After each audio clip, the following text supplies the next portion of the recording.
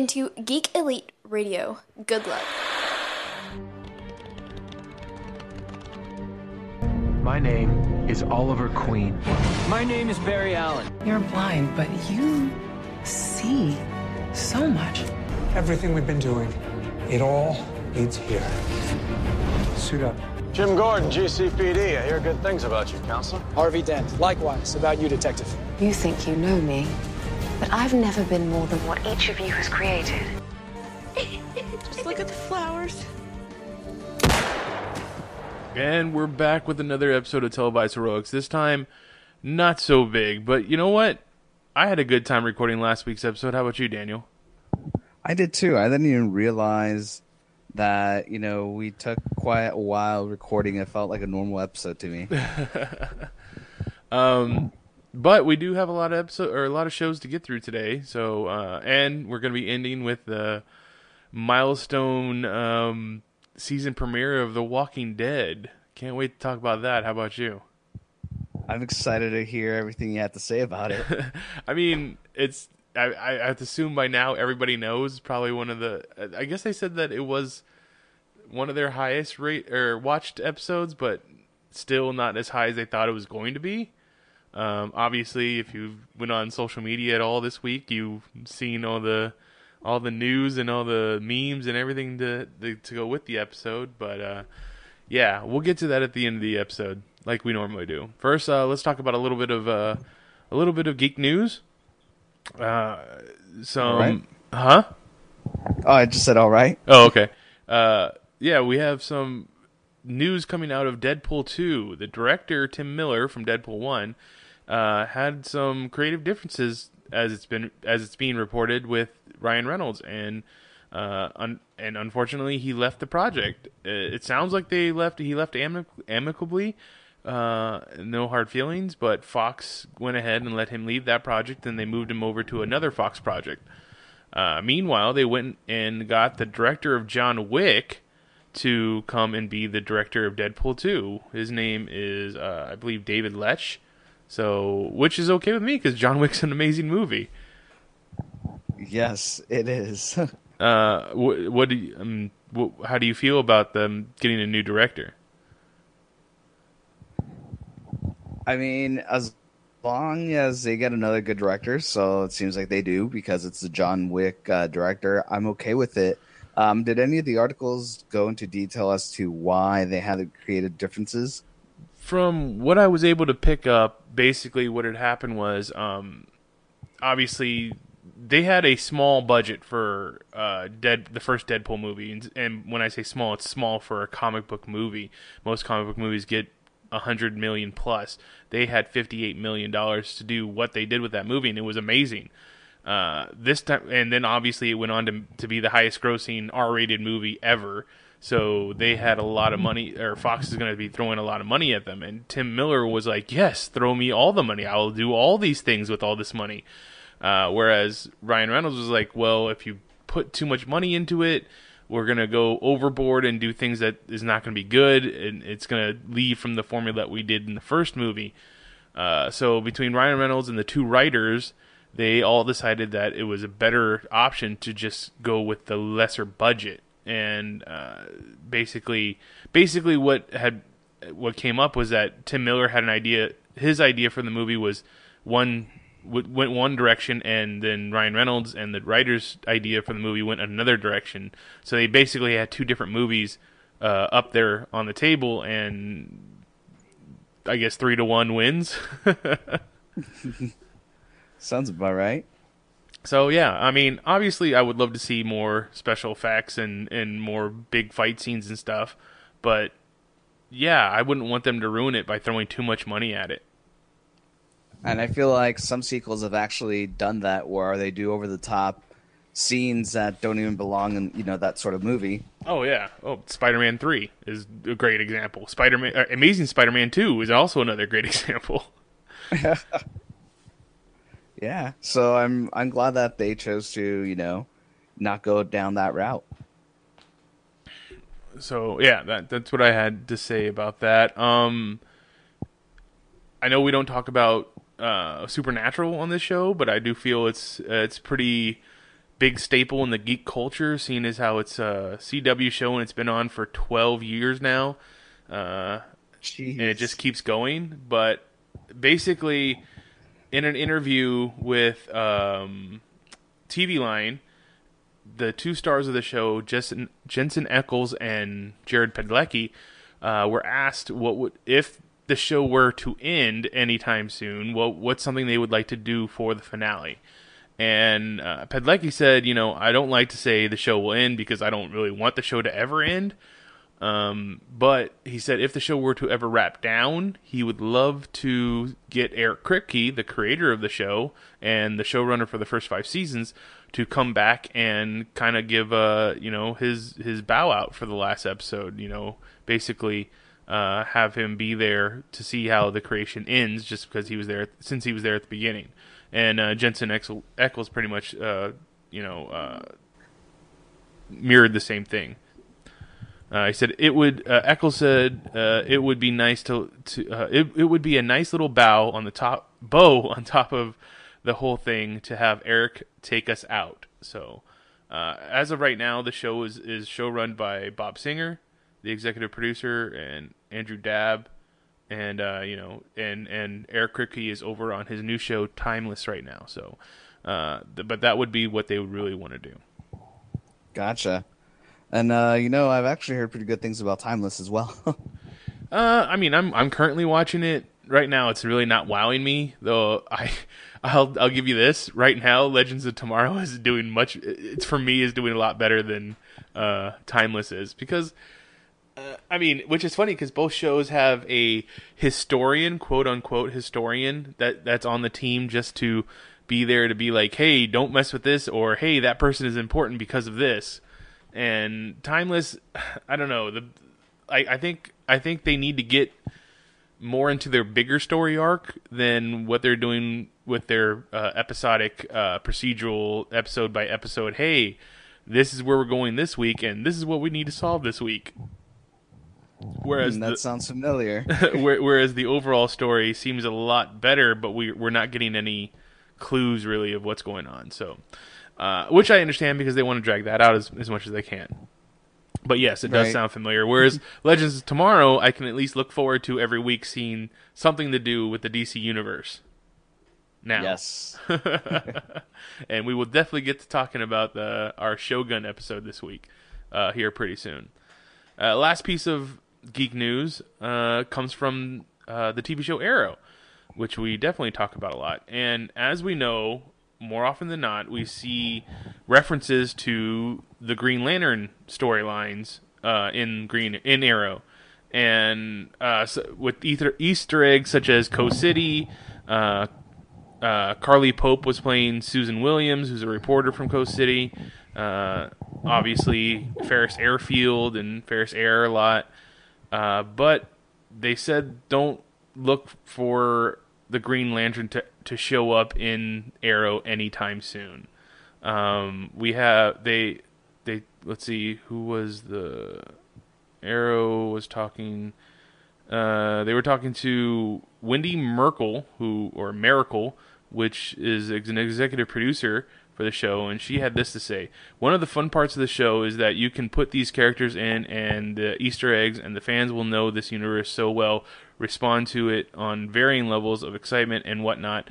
But the thing about her character that's so intriguing is that it operates on that level. It also operates because she's someone who's very intrigued by Oliver, who's going to uncover some secrets that Oliver has, which is going to be really fun and is a fun nod to the Green Lantern, who obviously we could never bring on the show.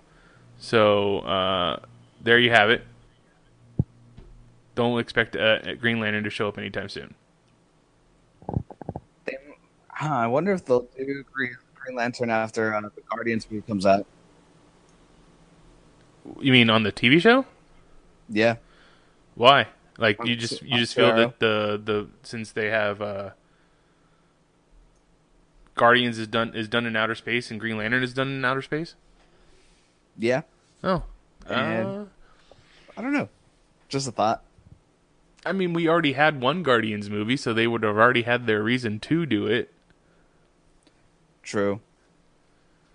I mean, I just don't think that. I think because that they're still having the Guardian or the Green Lantern Corps movie. Yeah. That's probably why they're still not bringing it into the TV show. Plus, I mean, I know they do special effects in these shows, but it would be a lot of CGI to do a Green Lantern. I know. And especially Arrow, we don't get a lot of CGI. We get a lot more practical effects in Arrow. Explosions everywhere. Explosions, wire work, stuff like that, yeah. So, but, I mean, don't get me wrong. I would love to see any one of the, 6 Earth Green Lanterns in the Arrowverse, any one of the 4 shows. That would be pretty cool. It could work. Actually, I think a Green Lantern would work really well in Supergirl right now. Wouldn't you think? I mean, with the whole aliens and space and stuff. Yeah, it really would. I mean, if they're already going to be bringing talking to you, CW, listen to us. I mean, if they're already brought in Superman, who obviously is a part of the DC Extended Universe movie branch, then why not bring in Green Lantern as well? Who would you like of the 4? Who would you like to see? Hal? No, actually. Okay, who would you like to see? Kyle. You want to see Kyle? Yeah. Huh. Kyle has always been my favorite Green Lantern. I don't know if he's yours or not, but it's just since he's like an artist, and I think his constructs are so fucking awesome. The comic books, they look so good. It's true. It's a little bit more extravagant than just a baseball glove or a boxing glove or or airplanes or planes or Jon Stewart's beam of lights. Yep. No, that would be pretty cool. I would think that if anything, if it was Supergirl that they brought her in, they'd probably bring in Jessica Cruz just because they kind of have a theme going over there. That's true. But it would be kind of fun to see like Guy Gardner come on that show and just be like a total hothead and maybe even be a love interest for Kara. That could happen, but he's too much a dick. I don't like him. Well, else every once in a while you just gotta throw in that asshole guy, right? That's true. Well, I mean, we have one right now, Snapper Carr. That's true, but he's not a love interest. True. Which he could have been. He's supposed to be young. He's supposed to be the JLA's young sidekick. Yeah, not going to happen, obviously. Well, as we're talking about Supergirl, let's go ahead and talk about Supergirl then. This week's episode was, I don't know, very uneventful for me until the very end, and then I freaked out. Yeah, pretty much had to say the exact same thing. But I will tell you this: now that you've always pointed out that Supergirl ends right or starts right where the last episode ended, which I paid close detail to that, and it made it feel like those transitions actually make it seem like I'm reading a comic book. So I can appreciate that a lot more now. Wow, you know what? I didn't think about that, but you're right. That's exactly how comic books always end, with the epilogue to what's going to happen in the next issue. So yeah, that really does work that way. As last week's episode ended, we saw this unconscious Kryptonian start to choke out Kara. So as we start this episode, he wakes up and throws her across the DEO room, which obviously made it so that he could get away. And we eventually find out that he's not a Kryptonian, but a Daxamite, like someone said. Like, you're always right. And what was his name as well? Well, see, that's... Okay, in the show, he went ahead and went with his name as Mon-El. What in the comic books, his name is either Valor or Larga. And since he lost his memory, Superman, or Superboy at the time, is the one that actually gave him the name of Mon-El because he thought he was Kryptonian. And the only reason why it was Mon is because he landed on Earth on a Monday. But in this version, he says his actual name is Mon-El, which he also, I believe, says something about her being from the House of El because he recognizes the S symbol on her chest, and she says her name is Kara Zor-El, which Zor is her father's name, so it's like kind of having your father's name because she's a girl, I guess. I never got that about the whole Kryptonian heritage thing. I don't know, but yeah, I just wonder why they didn't like make something about that. The fact that they both have the same surname of El, and he's a Daxamite. Obviously, he's on another whole nother planet, which apparently Krypton and Daxam have a huge civil war amongst each other because they just don't like each other. And as they tried very hard to point out in this episode, is that your side obviously has a different view of what's happening than what the other side has, and they definitely I don't know how to put it. They both think that the other side is wrong, I guess. Yep. And basically, Carl's like, oh, they did some really awful things, so that's why we don't like them. And fucking Mon-El says the exact same thing. We don't like Kryptonians because you guys did something really awful. Yeah, and she thinks that he's the one that's attacking the president. And let's talk about who the president is in this episode. Linda Carter. Linda Carter, formerly Wonder Woman from the 1970s. She obviously, I hope you caught the Wonder Woman reference in the episode. No, I didn't, actually. So at the very end of the episode, Kara is saying goodbye to the president, and she says something about, that's the first time I ever got to ride an Air Force One. And the president, played by Linda Carter, says, oh, well, you should see my other jet. Yep. Which obviously references to the invisible jet that Wonder Woman had.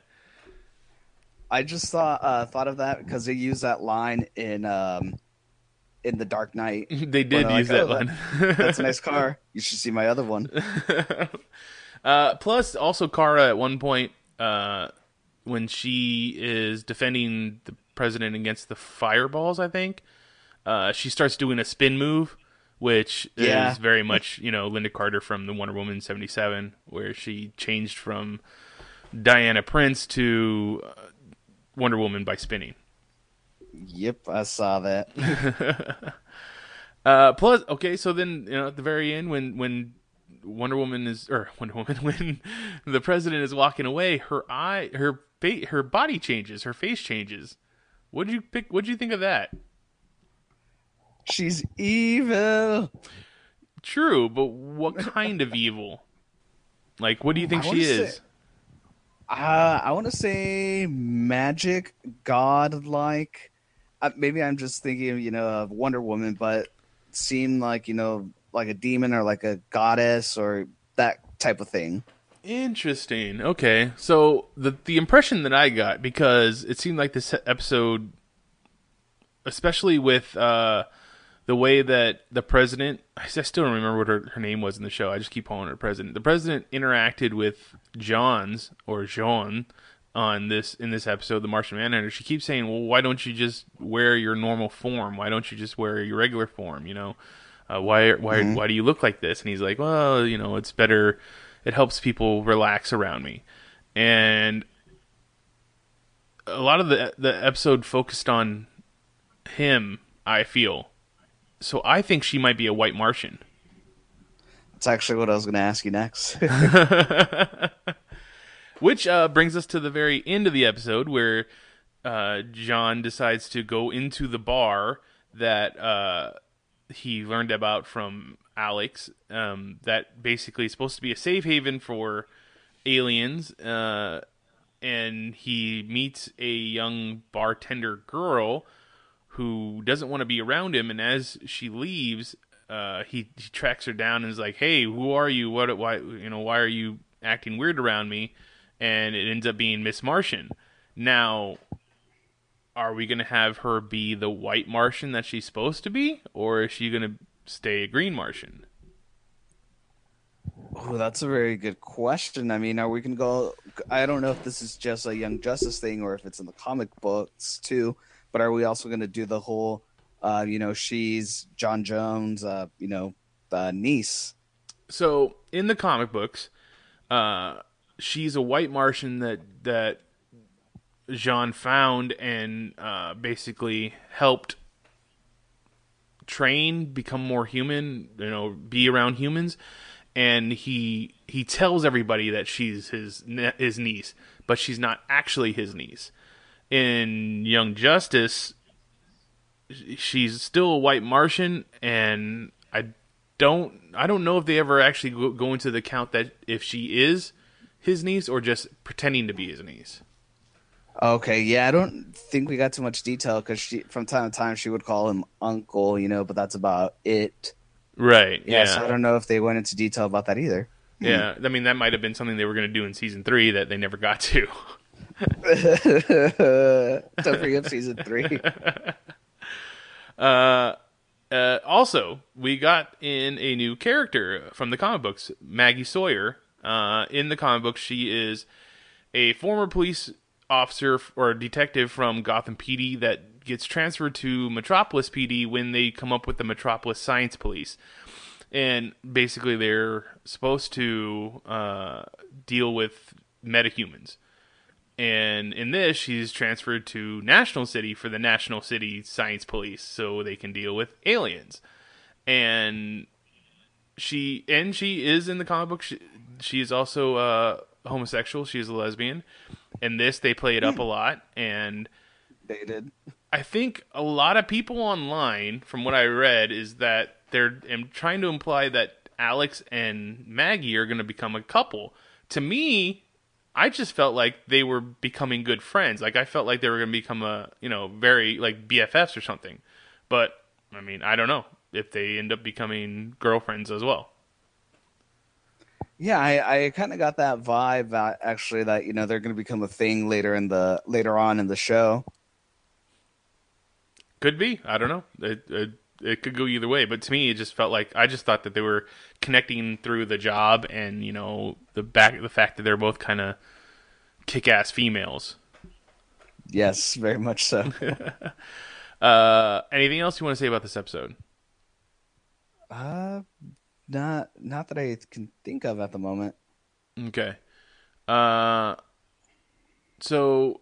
Yeah, basically, Kara makes up with Mon-El. The two of them have a good relationship. She has to tell him that Daxam is destroyed after Krypton exploded. So there's pretty much I don't know I don't remember exactly what he did at the end of the episode. Did he take off? Did he decide he was going to stick around? I think he just decided to take off. Okay, fair enough. I was expecting and hoping for a whole Weapon X thing, when he choked out Kara in the beginning of the episode, but we never got that. No, we never really got that. All right, let's go on to Gotham. So they've decided to go definitely a certain direction with the Penguin character. Yeah, the whole episode was just mainly Penguin centric and Gordon centric too. Very much so. They're trying to set up, or basically the whole episode, Penguin is trying to tell Nigma his true feelings for him, that he's in love with him, and over and over failing to do so. That basically until the very end when Nigma comes across a girl in a liquor store when he's picking up wine that looks a lot like Miss Kringle. And do you happen to remember what her name was? I think I wrote it down actually. Isabella. Isabella, that's right. I don't know if she's going to end up being, she's supposed to be someone in the comic books or not, but yeah, I mean, I'm pretty sure it's the same actress, isn't it, that played Miss Kringle? Yeah, it's the same actress, just different wig. Okay. Fair enough. So, I would assume, since the way that he killed Miss Kringle and kind of chopped up her body and put her in that trunk, that Indian Hill couldn't have brought her back to life?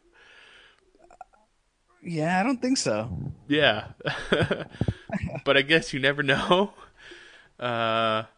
So that programmed her to be like Nigma because she likes riddles too. She does like riddles too. That was interesting. The rest of the episode was about the Hatter messing around with Gordon. Basically, the whole episode is him trying to. He has to pick between saving two different people, or at least two different instances. The first one is newly married couple are on the top of a roof, about to jump off, where a child is about to be hit by a bus. And I thought it was very interesting is that the way that he was brought to the area was by the White Rabbit, or basically an albino guy that Mad Hatter tricked into being the White Rabbit, or hypnotized into being the White Rabbit. I have a message for you, James Gordon. Yeah, so throughout the whole episode, he has to keep dealing with this, where he has to pick one or the other. Basically, leading up to the end, when Mad Hatter has both Lee and Valerie, and he asks him which one. He says, "Which one should I shoot?" And Gordon doesn't respond. Eventually, he says, "Well, which one do you love more?" And he eventually says, "Okay, shoot Lee." And when he goes to shoot Lee, he says, "Nah, that means you like Valerie more, so I'm gonna shoot Valerie." Now, do you think Gordon figured it out and was like, "Well, I actually love Lee more, so I'm gonna say for him to shoot Lee because I know he's gonna shoot whoever he thinks I love more"? Yeah, I think that was a thing. I think that was a thing too. So made it obvious. If Valerie, she does get shot in the gut, and as we know from Reservoir Dogs, it's a very painful place to get shot, and more than likely you're going to die, and you're going to die in agonizing pain. If Valerie Vale dies, does this set up for a younger sister of hers named Vicky Vale, who's really into photography, to eventually show up later when Bruce is older and Batman? Yes. Definitely. I think that's the same as well. I think she's definitely going to die. So it would be, once again, Gordon will go into his funk, and Lee will have to sweat over him, or dot over him, be like, "It's okay," and then eventually they'll fall in love again. Yeah, probably that's gonna happen too. Yeah, that's probably gonna happen. Hatter gets away at the end, and basically we continue on with Gotham Mad City. Yep, and pretty much, like I told you, I think it's gonna be the Mad Hatter's only probably gonna be up till mid-season, and then he's gonna be done. Yeah, I feel that's the same way. He might at the mid-season. I figure he'll probably end up getting wounded somehow, so that he won't be around for the beginning of the second half of the season, but then he'll eventually show up at the season finale. So you think they're going to do a Theo Galaban thing with him? I think that might happen. Eventually he might even team up with Fish Mooney. We haven't even seen her since the beginning of the season. Oh, that's true. I didn't even think about her. So there's still a lot that could happen around here. We definitely see that. Penguin is running the city both as the mayor and as the kingpin of crime, so we'll have to see where that ends up. Anything else you want to talk about this episode? Yeah, I just wanted to go ahead and add that, since we're talking about reoccurring themes, pretty sure that Penguin's going to find out about the Kringle lookalike. He's going to get jealous. He's going to end up killing her, so he can have the Riddler to himself, but that's going to end up pushing the Riddler away. No. Yeah, cool. There's pretty much, that's pretty much set for the next, until the mid-season finale. Yeah. Boom, we called it. We got it figured out. Which I don't even think, did we even see Bruce and Alfred in this episode? No, they were not part of this episode whatsoever. So maybe this upcoming Monday's episode's going to be, mainly Bruce and Alfred centric and just focus on them and maybe Selena. Fair enough. Maybe we'll finally get some Ivy Pepper in there and what's going on with her. Yeah. Okay, let's go on to Flash. Because Flash is on Tuesdays, right? Yes. Yeah. Flash. How did we feel about this episode? It's so... Oh, man, I don't know.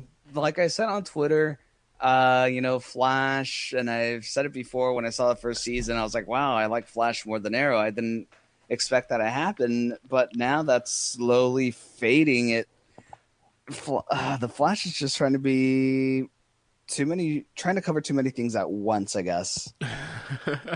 Well, I think one of the things, and obviously, The Flash has always been a show that's more about the relationships between the characters, basically Barry and his friends, than it is about the spectacle of a person who can run really fast and defeat metas. So most of this episode is basically just about how Barry acts around Joe when him and Iris are making out. And it just happens over and over in this episode. And it's ridiculous. So basically at the end, he's like, okay, maybe I should just get my own apartment at this point. And I was like, all I could think was like, didn't he have his own apartment last season when he was dating Patty Spivot? He did, but, Flashpoint ruined everything. I don't know. So, I mean, that's basically the crux of that episode, is that he eventually chooses to get his own apartment. The bad guy in this episode is actually two. Mirror Master? There was Mirror Master and Top, which they changed Top from being male to being female, and the two of them are a couple. So that was pretty cool. Also, Wells says that on Earth 2 they also had a Mirror Master, but his name was Evan McCullough. Evan McCullough, whereas the one here is Sam Scudder. And I forget which one is the first one and which one is the second one in the comic books. I think it's Sam Scudder and then Evan McCullough. But okay. He says that instead of him being a meta, he has a gun that allows him to travel between mirrors and stuff.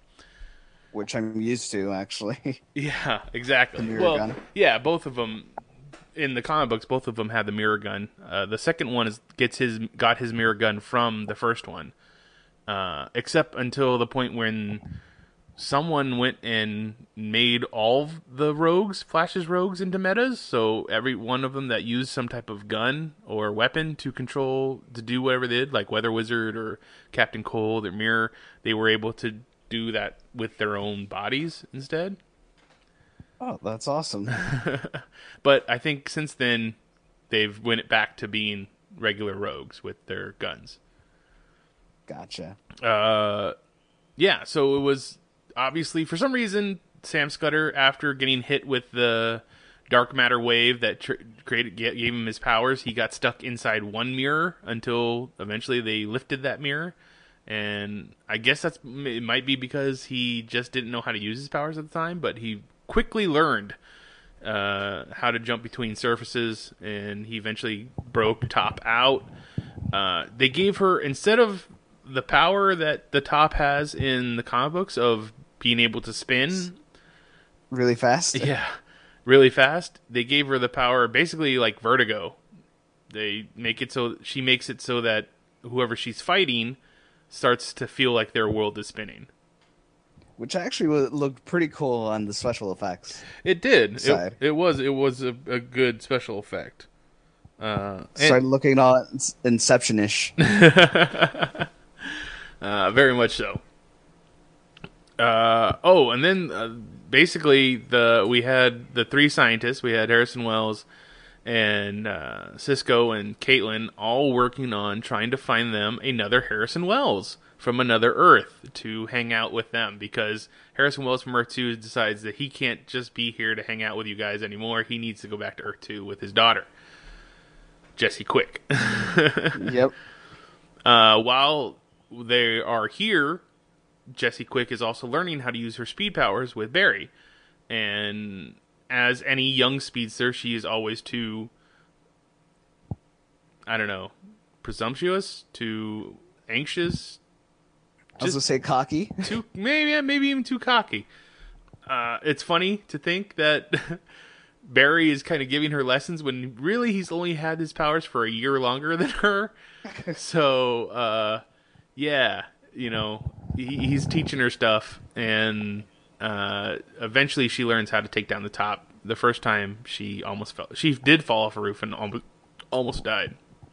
Yep. Barry had to rescue her, and then she's like, "Oh my god, I'm so stupid. He would have never gotten stuck in that mirror if it wasn't for me, if I only listened."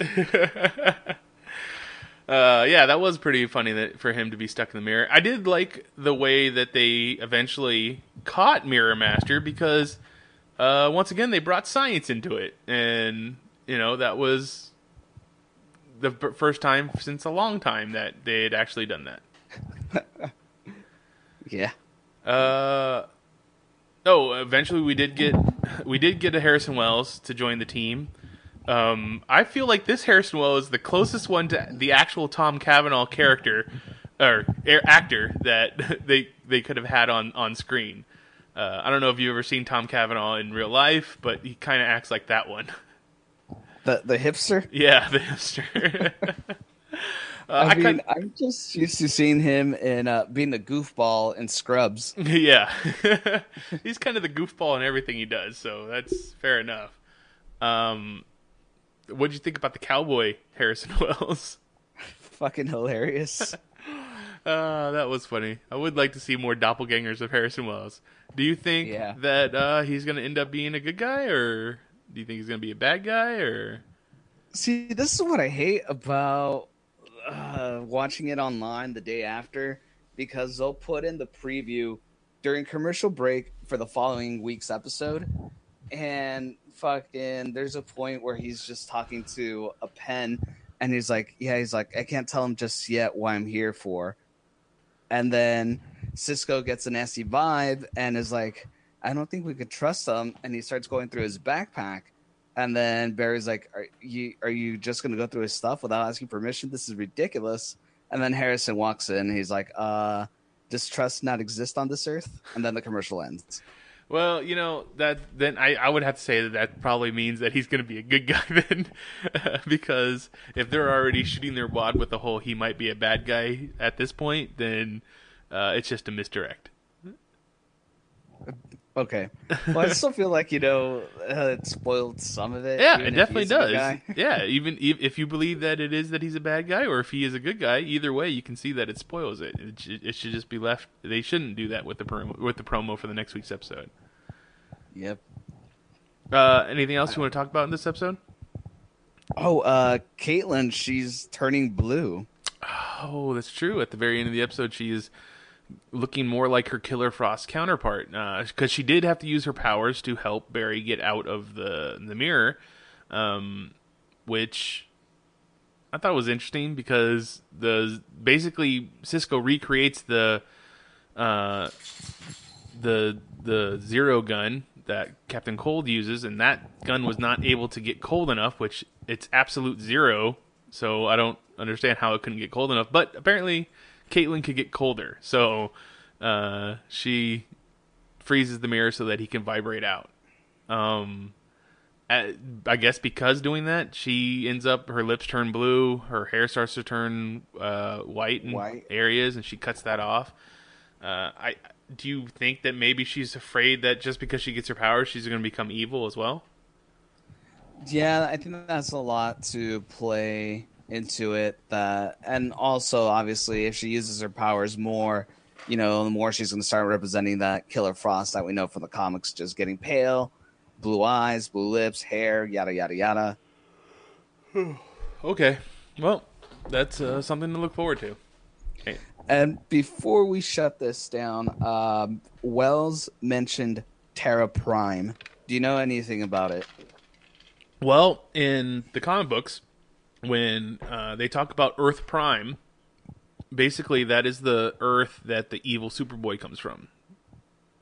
Oh. Because on that Earth, all these stories about Flash and Superman and Batman and stuff like that they're all comic books. And basically, I believe the story goes, this kid read a lot of comic books, and his last name is Kent, and his parents named him Clark because there was the comic book Superman, and they were like, well, it might be cool to call our kid Clark Kent. And then when eventually when Earth or the Crisis on Infinite Earths happens, they go and they get this kid who eventually finds out that he has superpowers. He has powers just like the Superman in the comic books, and they bring him to fight. What's his name? The Anti-Monitor. And so that's what Earth Prime is. It's an Earth where all the superheroes that we know are just comic books, and there are no superheroes except for when this young boy eventually gets his powers. Gotcha. So does that mean that also in the episode preview there was a giant monster? So could that be the Anti-Monitor? Oh, I don't know. I wouldn't think they would already start doing Crisis on Infinite Earths or start hinting at it. But hell, why not? It looked like one of the aliens from Cloverfield. Ooh, that would be the Anti-Monitor. He's a huge, like, kind of rock-looking guy, but he has armor on. Yeah, I mean, I've seen him. I know what he looks like, so for him to be a monster is kind of interesting. I mean, obviously the show, since its beginning, has hinted towards Crisis on Infinite Earths. We saw the newspaper clipping from the future that says we lose the Flash to a crisis. And I think they've made other hints at it, but I can't think of it at the moment. Well, there's probably a big old hint in Legends, which we'll get into later. Ooh. Saucy. Okay, let's go over to Arrow then. We'll come back to Agents of S.H.I.E.L.D. after we talk about Legends of Tomorrow. Arrow. We had more to do with the team. Basically, what's her name? Lila comes to Ollie and says, "Hey, John doesn't want to come out of jail. We need you to break him out." And he goes to do it, but the team says it's not a good idea. He says, "What doesn't matter because I'm the leader. I'm going to go do it anyways." They tried to fight him, and he literally just takes them all out instantly. And they're like, "What? Those other times he was going easy on us?" Which was great. We saw more of what's her face? Felicity having to talk with Ragman to apologize for what she did, and Ragman was like, "Oh, I'm pretty much giving up being Ragman, blah blah blah." Until eventually she does apologize and says, "Look, your father wanted you to be a hero. He obviously was a hero. Don't give up on his legacy just like that, just because I made a stupid mistake."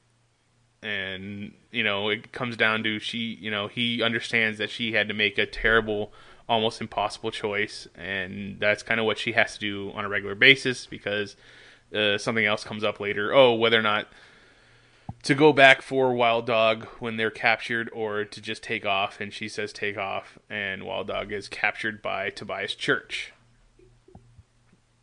And, that just sucks. I would hate to be Wild Dog right now. His cockiness is just getting more and more in his way. He doesn't listen to orders. He doesn't listen to anybody else. He goes off on his own. And when you're working with a team unit, you can't afford to do that. Yeah, that's true. And, at this point, I feel like he's not going to get killed. I feel like he's going to join Tobias's team. Ooh, I didn't think about that. That's interesting. Yeah, That could definitely happen, and I could see that. We had more of Adrian Chase, the district attorney, maybe showing more of his colors as the vigilante. Wait, hold on. You cut out a little bit. What was that? Oh, the district attorney, Adrian Chase. He was interviewing that mob guy, he kind of was showing a little bit more of his colors as the vigilante that we know him in the comic books. Yeah, he definitely was. And then he makes, that comment towards the end of the episode too. He's like, "Well, I didn't know if I could trust vigilantes now." He's I'm starting to see things differently now. Yeah, exactly. So we'll have to see if he's already being vigilante or if it's going to happen.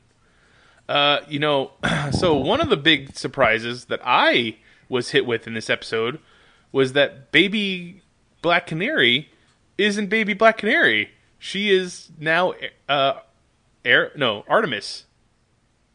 Did he call him Artemis or Arrowit? Oh, I can't remember. That's what you're talking about. The first 5 minutes, you're like, whoa. Yeah, I was like, I thought that she was just going to keep being the Black Canary because that was Laurel's wish to not let the Black Canary dream die or legacy die. And now she's using a bow and arrow and she's calling herself, I think they called her Artemis, which would be, the character from Young Justice, the cartoon, as opposed to Arrowette, who was the character in Young Justice, the comic book. I think Artemis though is her first name too, I believe, in the show. Oh yeah, in Young Justice the cartoon. No, on this one. Oh, is it? I think so. If I remember correctly from the last season, I think her name is also Artemis. Oh, well, I mean, but Black Canary doesn't use a bow and arrow, so I don't know. I don't know what's going on here. So whatever happens is going to indicate something here pretty soon. Oh, you mean betray Green Arrow? Yeah. But we know her father isn't Sportsmaster in this TV show because her parents died by Hive. Yeah. Was it Hive? It was Damien Dark that killed their parents, right? Yeah, Damien Dark killed her parents. Yeah, so I don't know. Maybe she's related to the fucking Black Arrow Prometheus. Oh, that could be something. Yeah. So where else? I don't know. I know that you have a problem with the mask with Curtis's mask. While in this fight, he gets a knife in the back of the neck or in his back. Who was it they were fighting? I think it was Church's men. Yeah, but it was a certain guy. He had throwing knives, didn't he? Yes. I don't remember. Why can't I remember his name? Well, all right, it doesn't matter. But at the end of the episode, he seemed like he was okay. But do you think they're setting it up so that he will maybe pass away, and then he'll have a younger brother named Michael that will come and take up his legacy? Oh, I hope he doesn't pass away. I like his character. I just don't like his costume. I mean, I like his character too, but I think it's very strange that they went with this Curtis character instead of Michael. What if his middle name is Michael and they just haven't disclosed that information to us? Then they're doing the whole Incredible Hulk thing from back in the 70s when that show was on, and David Bruce Banner, and they called him David because they thought that Bruce was just not a manly name. Okay. Yeah, exactly. No, okay. So the actress who plays Artemis, her other character's name is Evelyn Sharp. So Artemis is her code name. Oh, all right. So well then, yeah. Maybe because she can use a bow, that's why they're like, yeah, you're not gonna be Black Canary, you're just gonna be Artemis. Yeah, exactly. That's what I think they're going with the whole connection to Young Justice, the TV show.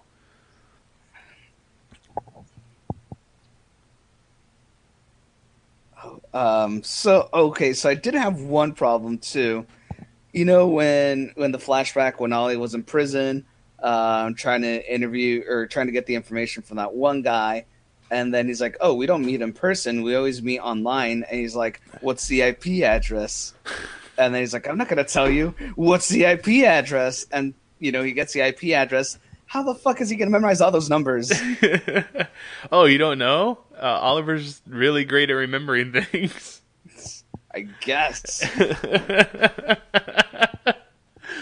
But yes, now he is Bratva, so he's part of the family, and he killed the guy, and he has no remorse about it whatsoever. It's just as long as he's going to get to Kovar. Well, he was bitching to KG Beast in the car. He's like, "I didn't have to kill that guy, man. I feel rotten about it." He's like, "Well, it's a good thing you killed him, or else, we would have killed you, so yay!" Fair enough, I guess. You're right. Anything else about the episode? Right now, Wild Dog, like we said earlier, is being tortured by Tobias Church, and poor dude. Diggle's out of jail. He's living with Lila and John Diggle Jr. over in Hive, which apparently still exists. So okay. Well, I guess the buildings are still there underground somewhere. Might as well put them to use. Yeah. Anything else? No. Okay. Legends of Tomorrow starts off with Citizen Steel. Yeah, it does. Well, it starts off with Vixen kicking ass, and then Citizen Steel saving the day. Yeah, that's true, because she somehow managed to stow away on the Wave Rider, and basically goes after Mick because she just has a bad feeling about Mick. He's like, this guy's just a bad guy, and she starts beating on him, and Citizen Steel comes over and smacks her in the back of the head, knocking her out because he's got the steel hands. The whole idea, and I like. What do you think about White Canary kind of becoming the de facto leader of the group? Actually, I did want to talk to you about this. She's actually becoming my favorite character on the show. She is pretty awesome, so I'm okay with it. Yeah, and she's doing a good job being a leader, especially with that threat. If you guys don't stop your bickering, I'm going to maroon you at a time period of my own. Which, wouldn't be so different for Mick, because Captain Cold marooned him in a time period of his own choosing at one point. That's true. So, we have, basically, she assigns Palmer to make him, get him to learn how to use his powers. As they're doing that, they blow a hole in the side of the Wave Rider and go flying out, and they get stuck in feudal Japan. The rest of the team goes down to help him, whereas Firestorm, which is Jackson and Stein, fix the ship. They come across the fact that there's a hidden chamber or hidden room that they didn't know about, and in that room there's a bunch of armaments and guns and a message from a Barry Allen from the year, I think he said 2056. Yep. So is this what you were talking about? Yeah, actually. So what do you have to say about that? So if they do the whole Infinite Crisis, then... Well, Crisis on Infinite Earths. Yeah, Crisis on Infinite Earths. He's probably like, hey, Rip, your team did this specific... Or maybe it's like, don't go to a specific timeline because you're going to fuck shit up for us. And it's going to cause this disaster to happen. I also think it's interesting that they chose 2056 because I think that alludes towards Bart Allen, his grandson, who eventually comes out as Impulse. Okay. So, Impulse is a bad guy? Maybe? No. Impulse is a good guy. He becomes Kid Flash eventually. Even at one point, he was actually the Flash. I just think that it might be eventually when they go to the year 2056, he will, they might run into him as Impulse, and they'll be like, oh, you're the grandson of Barry Allen. Then, obviously we're going to find out what that message said later in the season, but what do you think, it said? I don't know. I really, I mean, it could go anywhere. It really could. So I think your guess of impending Crisis on Infinite Earths would be the best bet. All right, listeners, take your bet. Take your bets right now. Who's right and who's wrong? I will get back to you in the next episode. We'll see what else I can come up with. All right. How cool was the fight? So it was great that Mick was really into ninjas, and he really wanted to see some ninjas. Eventually, he got to fight some. But how cool was the fight between White Canary and that general? Or I guess it wasn't the general; it was his lieutenant, whatever you want to call it. But yeah, at the very end, when they pull off the classic fucking samurai showdown, they come running at each other, and then all of a sudden, kink, and the lieutenant's just like, and you're like, well, their swords hit, so how come she had another knife. Yep. Which was pretty fucking awesome to see. Right? And I thought it was great that when Vixen's sitting there like, ninjas aren't real, Mick, and she's like, technically I am a ninja because I'm part of the League of Assassins or the League of Shadows, so yeah, about that. And then Mick comes in a fucking ninja gear. He's like, see, I told you ninjas were real. I like that after he beat up those guys, he just came in, he like decided to take the time to change into the clothes. That was awesome though. Man, that was a really good time joke right there. Oh, also, so the family that they were hanging out with, the one where they had the cool sword, and his son had died and stuff like that. He said when Haywood asked him what his last name was, or someone asked, and he says it's Yamashira. That is the name of Katana from Present Time, the one with the magical sword. So that's our connection to the rest of the DC universe. We got to see her ancestors. That is awesome. So where does the cursed sword come in play? Oh yeah, her husband, right? Right. That's right. Once her husband dies, then the sword becomes cursed, and then she can collect souls. Which sounds pretty badass.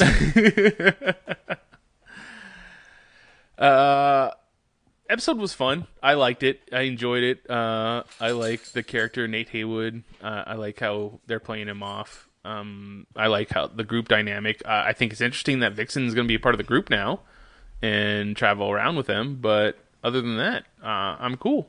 What about you? Yeah, I really liked the episode too. But at this point, after season 1, I thought fucking Ray Palmer was over his pettiness. It just pissed me off that he's like, after the suit is destroyed, I'm going to go back to being a loser. Nobody's going to like me. Well, I'm hoping that what happens in this is that now that his suit is destroyed, and I'm sorry we didn't talk about this, but yeah, eventually his suit gets destroyed because the Shogun was wearing his suit, and the only way to stop him was to destroy the suit. I'm hoping that now he will redesign a new suit, and instead of going with the whole Iron Man look, he will go to a more classic Atom look, and we won't have all spandex? This. Yeah, well, I mean, it doesn't have to be spandex, but we don't need all this, unibeam and fucking proton pack attack kind of thing, or stuff like that. It just a slim down seamless suit that he just shrinks down or even grows if they want to keep doing that. But, he works out how to do his atomic punch and all that good stuff. If he doesn't have his Iron Man suit, how's he going to appeal to us millennials, huh? He'll learn how to travel through cell phones. Oh, that's fucking awesome. I like it. I think it might make it so that his character becomes more of a spy instead of a man of action, because we already have a lot of people of action in the show. I mean, White Canary is a woman of action, a femme fatale, if you will. Mick Rory is definitely a man of action. He just goes in there. He's their tank. He just goes in there to fucking blow up shit and take out people. Yeah, take out people. So if he becomes more of their spy now, he can be small more often and travel between people without anyone noticing and stuff. Yeah, because we lost our spy, basically Captain Cold. Yeah, exactly. I like the way you think, Mitch. It's why you keep me around. Yeah. Well, there's other reasons, but yeah. Okay. Great theories. Anything else you want to talk about this episode? No. All right. Let's go ahead and talk about Agents of S.H.I.E.L.D. then. Once again, another breakout from prison. The whole idea is they want to break out Robbie Reyes' uncle, Eli, from prison because he's the only one that could probably help them with the whole book and the ghost characters. Robbie Reyes has a lot of anger. Obviously. No. And now that he knows that he can light up chains on fire, he uses that to evacuate ghosts, or to ghost bust, I guess. Because they used that joke a lot in this episode. They did. It was... I liked the visuals that they had in this, and they ended up throwing in a new mystery. So I'm guessing the thing that put Robbie's little brother in the wheelchair was this drive-by that he was talking to this Fifth Street loco about. And the guy was the last member of that gang, presumably because Robbie has taken out the rest of the gang. And he said that it wasn't anybody in the Fifth Street that had ordered this hit. Someone else had. And he didn't know who it was, so Robbie was not okay with this answer and basically burned him dead. And now the government has, more ammo to use against S.H.I.E.L.D. because of that. That's true. So that was the other thing, was our new director of S.H.I.E.L.D., Jeffrey Mace, was having an interview with a senator played by, I forget her name at the moment, but she was in Bend It Like Beckham. I remember that. Anyways, the two of them are at opposing ends. Inhumans should be allowed, as said by Jeffrey Mace, and Inhumans should not be allowed, as said by the senator. And they're having this telecommunications debate, basically, and because of I guess the whole world didn't know that he was an Inhuman. But he comes out to the world that he is an Inhuman, and it's the best way to say that, look, you can trust Inhumans because I'm one. But because of this, and because of his history, Gemma figured out that something that happened that he is very much highly praised for was not exactly what happened. And we will find out, I guess, in future episodes what all that means. And because of this, she no longer has to take her polygraph every day that she previously had to. And it was a big thing because she now knows about the Ada robot, and if she didn't pass the polygraph, she's obviously going to get in a lot of trouble. Yep. But, I mean, I don't think she should have made that threat. Now I feel like there's going to be consequences for her character. Yeah, especially since we saw the at the very end of the episode, we saw the new director, and the senator meeting together in a undisclosed location in a limo or something like that. So, did you get the impression that they're working together, or that they basically just came together at this moment because he wanted her to? I had a feeling that they were working together. I have the feeling that they want us to think that they're working together, but I don't think that's what's happening. Man, I really like, the new director, and I don't want to start hating him now, so... I mean, I guess that's the thing that happens in big spy organizations. Whoever's at the top always has to keep secrets, so... Yeah. Yeah, I mean, look, it was Nick Fury. He obviously kept a lot of secrets. Eventually, Coulson kept secrets, and now it's him. Yep. What did you think about the bombshell that... Because Coulson kept prodding May about what it was she saw when she died. Because May even throws it in his face. He's like, well, you died. What did you see? And he's like, well, I died, but I didn't get a chance to see anything because they kept me in this fucking experiment. You actually died and came back to life. She says she thought about him. I think that's a good thing. Do you think it's alluding to a romantic thing between the two of them? I think so.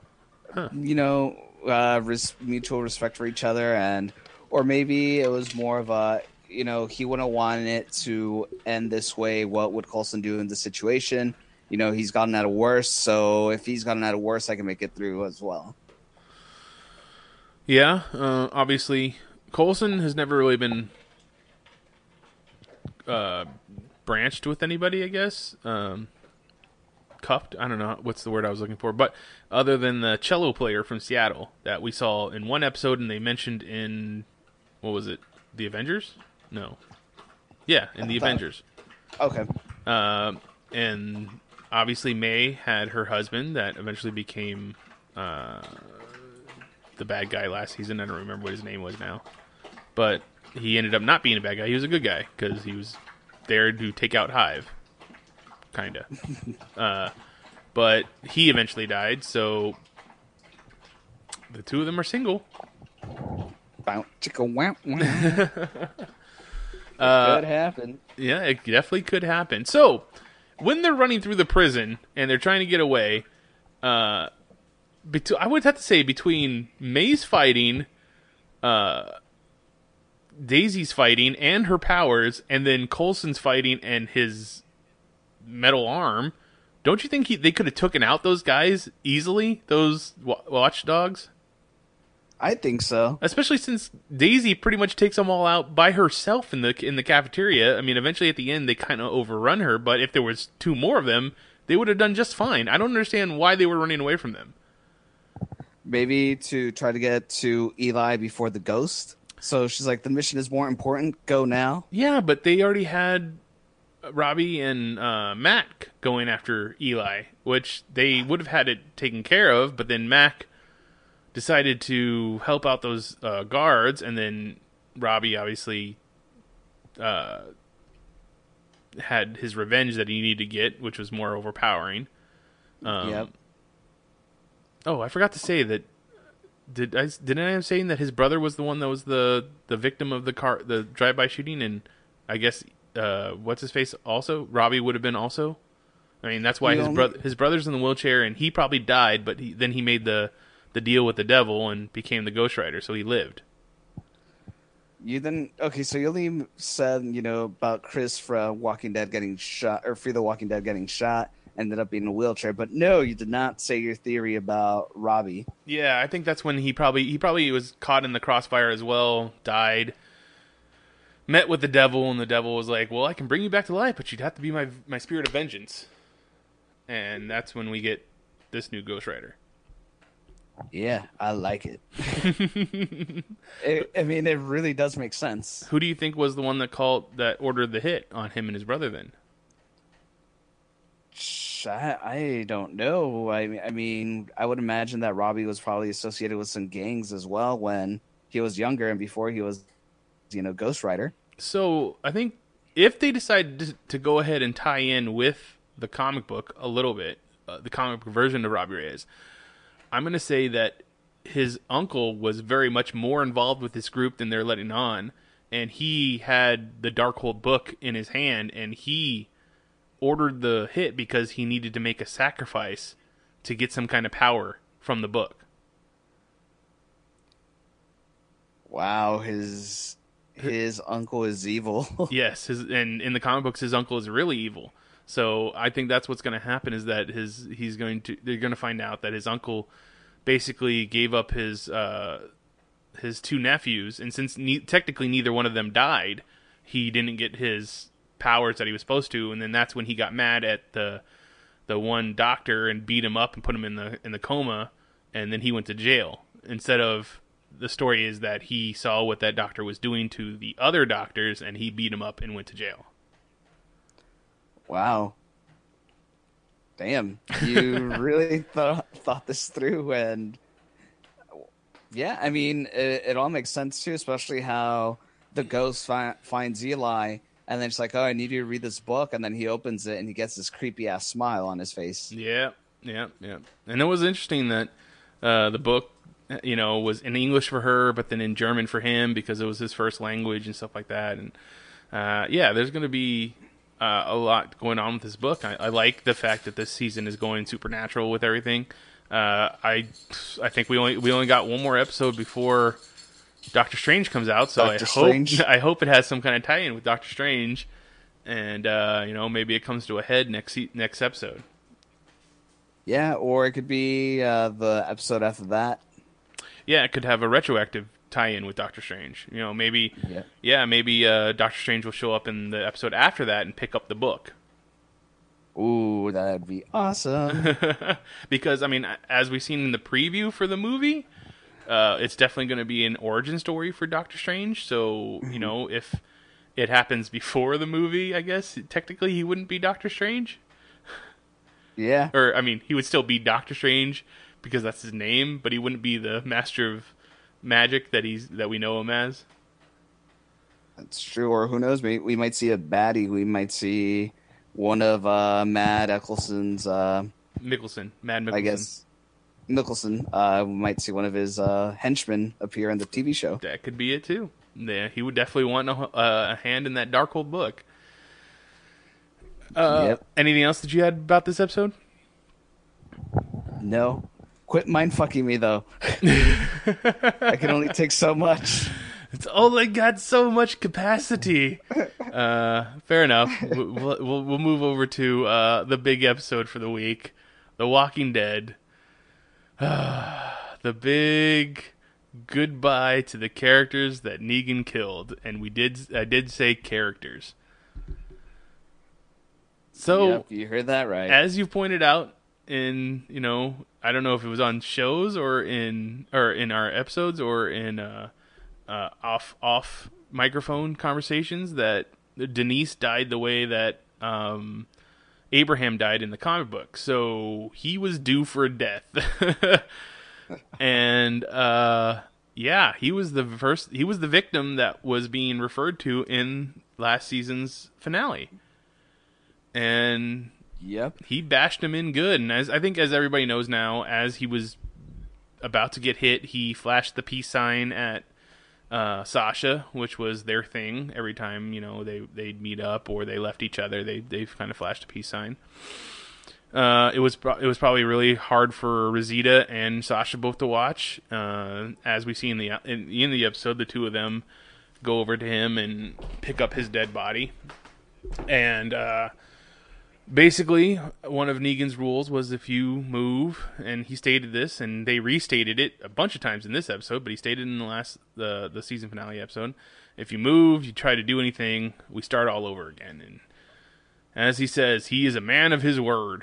And he, after Daryl saw the beating of Abraham, he got pissed off in his weakened state, jumped up, punched Negan in the face, and, well, we started all over, and we got the death that we know from the comic books. We got Glenn's death. Wow. So, what did you think of the two deaths? Were you expecting the second death after we saw Abraham die? Well, I wasn't expecting the second one, but I want to say that after months and months and months of discussing, we both basically narrowed it down that we thought Abraham was going to get it. Yeah. So high five to you, Mitch. High five to you. And basically, maybe it's because Glenn was one of my favorite characters from the TV show and from the comics. So just to see him get brutally beat to death, makes me just place all the blame on Daryl. And it just, after Abraham got it, I was like, oh, he's fine. Nobody else is going to die. And then I was like, no, what the fuck? It was a bad idea for Daryl to jump up, especially since he's weak. And, he only got the one punch in, and which then resulted in Glenn's death. But I can't, as the person that I am, I can't blame Daryl. Something needed to be done at that moment, and Negan is the one that's put them in this situation. So, the blame solely exists for Negan for me. Technically, Cocky Rick put them all in that position. Yes, but it's still Negan's group, and the fact that he wants to rule everything. True. So, the death of Glenn. His last words after being fucking beaten in the head He finds the way to actually say to Maggie that I'll find you, which is something they've said to each other throughout the seasons, and this is more poignant because it means that he'll find her in heaven. And I can't believe how many times I got people come up to ask me this week, like, what did he mean by that? And I'm like, what do you mean? He died, so he obviously just meant he'll find him in the afterlife, like whatever that means. It's not like he's transporting his consciousness to another body or anything. If they did that, this is going to be a whole different show. But yeah, the next part of the episode is really all about Negan breaking Rick, because Rick's words to him after killing Glenn is, "I'm going to kill you. I'm going to kill you. Maybe not today, or probably not today, probably not tomorrow, but I'm going to kill you." And because of that, Negan's like, well, obviously you need to be broken. So he takes him away in the RV and, says, this is your opportunity. Take that axe and put it right in the back of my head or right in my back or whatever. And as he goes to do it, Negan swings around and has the assault rifle. However, there are many times in this scene where Negan no longer has that assault rifle, and he's nowhere near that assault rifle, and Rick could easily have brought up that hatchet and killed him, but he doesn't because he's afraid. Now, I guess you could easily argue that Negan says, if he doesn't come back, I guess, or if something happens to him, the rest of his people will get killed. The rest of Rick's people will get killed. I don't know. Why do you think he doesn't put up more of a fight right then? We get the situation where he says, "Okay, go get my axe," and he throws the axe out into the horde, and we have this pretty awesome scene where Rick has to basically survive, and he's hanging from a walker that's hanging off from a chain on his neck, and that was pretty fucking awesome. At certain times, it looked like he's about to die, but Negan then lays down a blanket of fire to take out the zombies around him.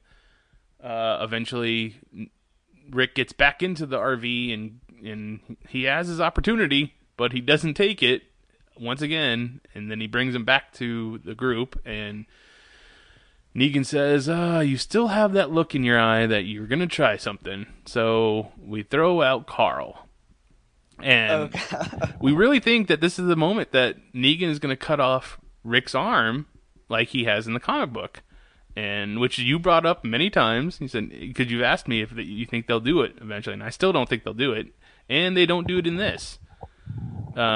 He tells Rick that he needs to cut off Carl's arm, or else he'll kill the rest of his group. And he gives him a countdown from 3 to 1. And he gets to 1, and Rick is just blubbering and blah, blah, blah. And he eventually lifts up his axe to do it. And in true God fashion, just like God did to Abraham, says, "Nope, you don't actually have to kill your son." I just wanted to know if you would do it. So Carl also doesn't get his arm chopped off, which would have been funny because he's already missing an eye, and now he'd be missing an arm. And been shot twice. It's been shot twice, and yeah, I just want more bad things to happen to Carl, apparently. You want to get mutilated? You want to be basically a stump by the end of the show? I guess so. But yeah. What did you think of that? What did you think about Negan's way of breaking Rick? It's obviously very successful.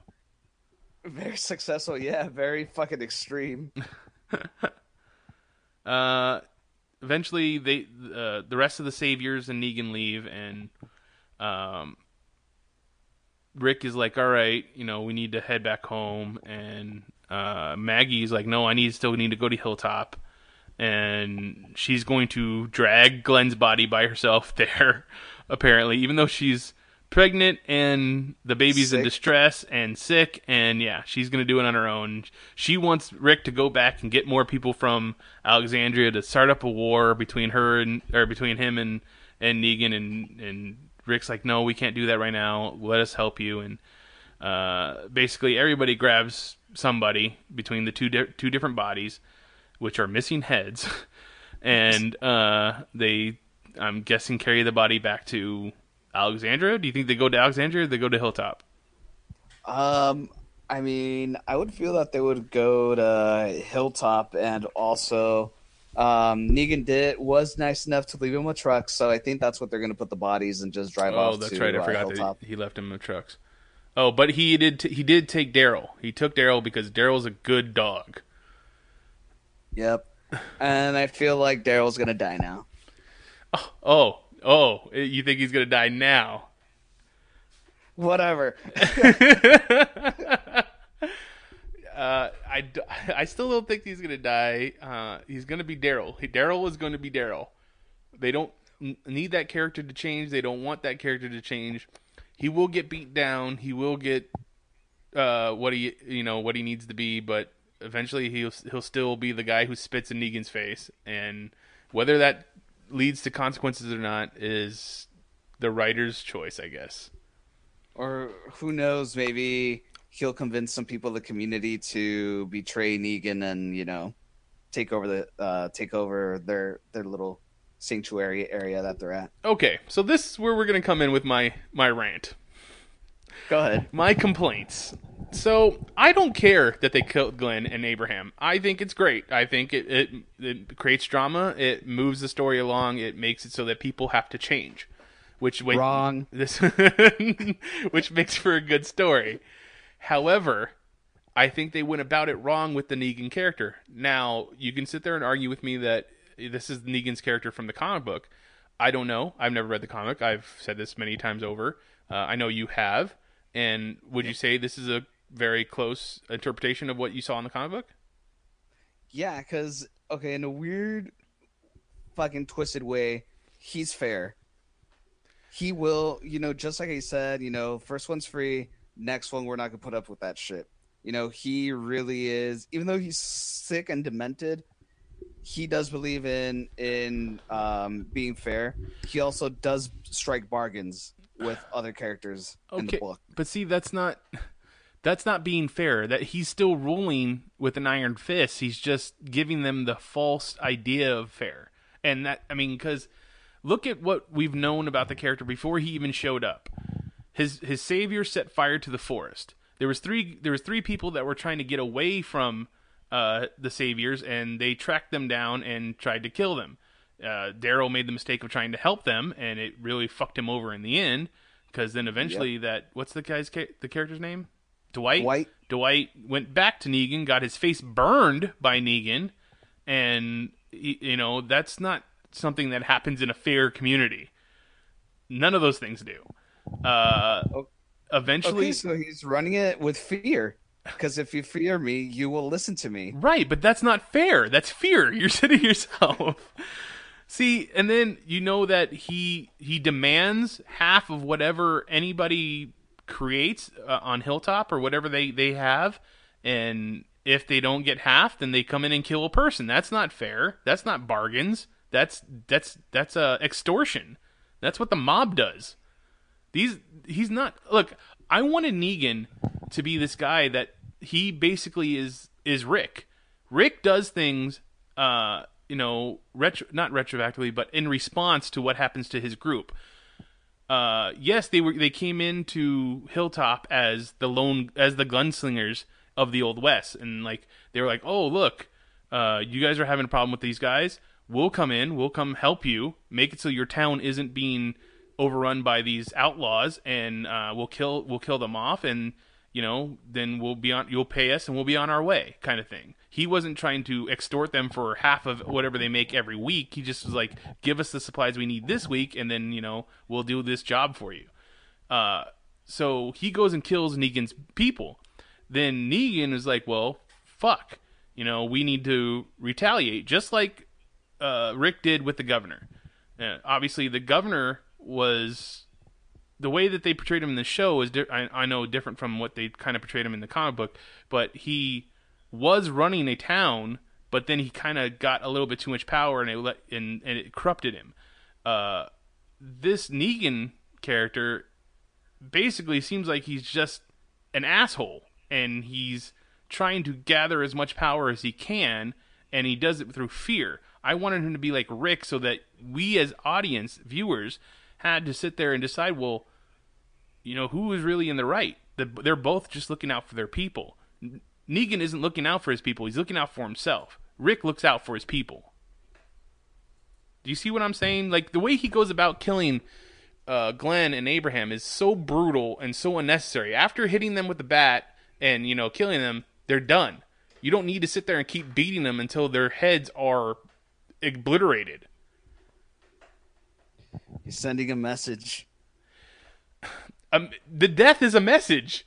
The overkill is unnecessary. It's not how you send a message. It just makes you look crazy. And then you have all these saviors that all the people that were there is probably not all the people that he has as his group. So even with that, you have to imagine half of the people that were there cannot agree with what's going on here because they're living in fear. So if you take into account that 50 to 60% of the people that live underneath Negan's rule don't agree with it and don't want him to be the leader, they could overpower the other 40%. And they probably don't have access to the weapons. They all have access to weapons. You're shown weapons right there. Yeah, but I mean, I'm gonna okay, you have an AR-15, and I hate you. I'm trying to take you out, and I try to be sneaky about it, and I just have a fucking mallet in my hand. Who's gonna win? Who's gonna win? Even if I catch you off guard, who's gonna win? Fair enough, but even so, even if it's not a group of people that take over, you got to imagine that any one of the people that he keeps close as a lieutenant also does not, at least one of them is not going to agree with what he does. Maybe it's because they feel that they can be a better leader and they want to rule with an iron fist. They would eventually take him down. It's the same thing that happens with any monarch like this, any patriarch that happens like this. I should say not monarch, patriarch. Eventually someone's going to take you down because they want to be the ruler. And if this type of thing happens over and over, obviously it doesn't work. I don't know. To me, this character is just a rehash. It's going to be the governor again. It's going to be Terminus again. It's you've hurt my people. I'm going to eventually kill you, and then we move on to the next bad guy. They need to change things. All right. Well, I mean, obviously, I feel like maybe I want to say maybe 3 people that are close to him probably are just as fucked up and sick in the head as he is. Because, I mean, Simon was there and pretty much like, I want to say probably edging him on to do, these things. Okay. As well. And I agree with you that his 3 lieutenants that were probably just as sick as him, eventually one of them is going to be like, I can be a sicker person. I can do more damage. And they would eventually kill him when he wasn't looking. They're not going to do it nobly. They're not going to be like, call him out in the middle of the group and be like, I challenge you for the leadership. No, they're going to fucking walk up to him behind him in the middle of the night and just slit his throat. Because that's what crazy assholes do. Right. All right. Well, I mean, just to give you a little bit of insight, my sources tell me, 2 of my coworkers that actually read the comics and gone a lot further than I have. Basically, Dwight does exist in the comics. Basically, Negan believes in having multiple wives, so this is probably going to piss you off, but he does not condone rape. And basically, he ends up taking Dwight's wife for one of his wives, and Dwight ends up getting pissed. Dwight tries to betray him once, and he gets the iron on his face, just like how we saw in the TV show. And then he basically gets a bigger group and a bigger rally to overthrow. Basically, they have a all-out war, and it's basically Rick's group against the Saviors, and with Dwight's help. And basically, they don't end up killing Negan, but they end up throwing him in prison. Okay. I mean, that's what happened in the comics. Obviously, we stray away at what happens in the TV show. Sometimes we have had some of the stuff that does happen, obviously with Glenn dying. So I don't know if that's what's going to happen in this or not. Obviously, we've already seen that his face is burned, so we've already deviated from that storyline, whether or not he is going to eventually overthrow Negan or not. I think that obviously with them throwing in the whole Ezekiel in the kingdom, I think that's where Rick is going to get his backup to try and fight Negan, which makes more sense to me. To fight Negan and the Saviors, you're going to have Ezekiel and his kingdom. I want to know where Jesus is at this moment. Obviously, he's probably over at Hilltop. What happened to Tara and the black dude?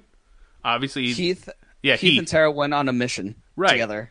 But the actor who plays Heath is now on 24. He's got his own TV show. So, what's that going to mean?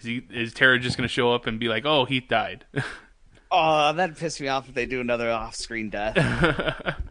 So we'll have to see what happens.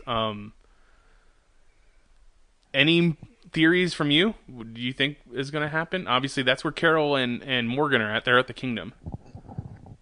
Right. Fuck. I mean, at this point, I'm still a little bit. I still need a little bit of therapy. So my brain's still a little bit mush and trying to get over what happened on Sunday. Oh, your brain is mush. I would say that Glenn and Abraham know that feel. They totally do. No, I can't think of anything. You? No. I do have to say once again, I think that if Rick would have showed back up in that RV with a dead Negan, I don't think that the Saviors would have taken out Rick's group. I think they would have been like, saved us. No, I don't think they would have been like, they would have just been like, wow, okay, maybe this is our new leader. Like, that's the kind of thing. Like, they would just been in shock. Maybe Simon might have tried to kill somebody, and that you would have had yet another death of Rick's group. But other than that, I don't think the rest of them would have done anything. Okay. I think that would have been the craziest thing, especially for people who read the comic books, to have Negan die in the first episode. But then again, there would have been like a lot of viewers have been like, "What kind of bullshit is this?" Like they were expecting this big ass baddie. It's true. You gotta. Oh, you were saying earlier, so the ratings weren't as high as we thought they were going to be? No, AMC, I guess they calculated that the not the ratings but the viewership. They thought that there was going to be more. It was still the highest watched episode, but it didn't hit the numbers that they expected it was going to hit. I assume that they're probably not taking into account DVR numbers or streaming numbers, but yeah, that's what I read. Okay, gotcha.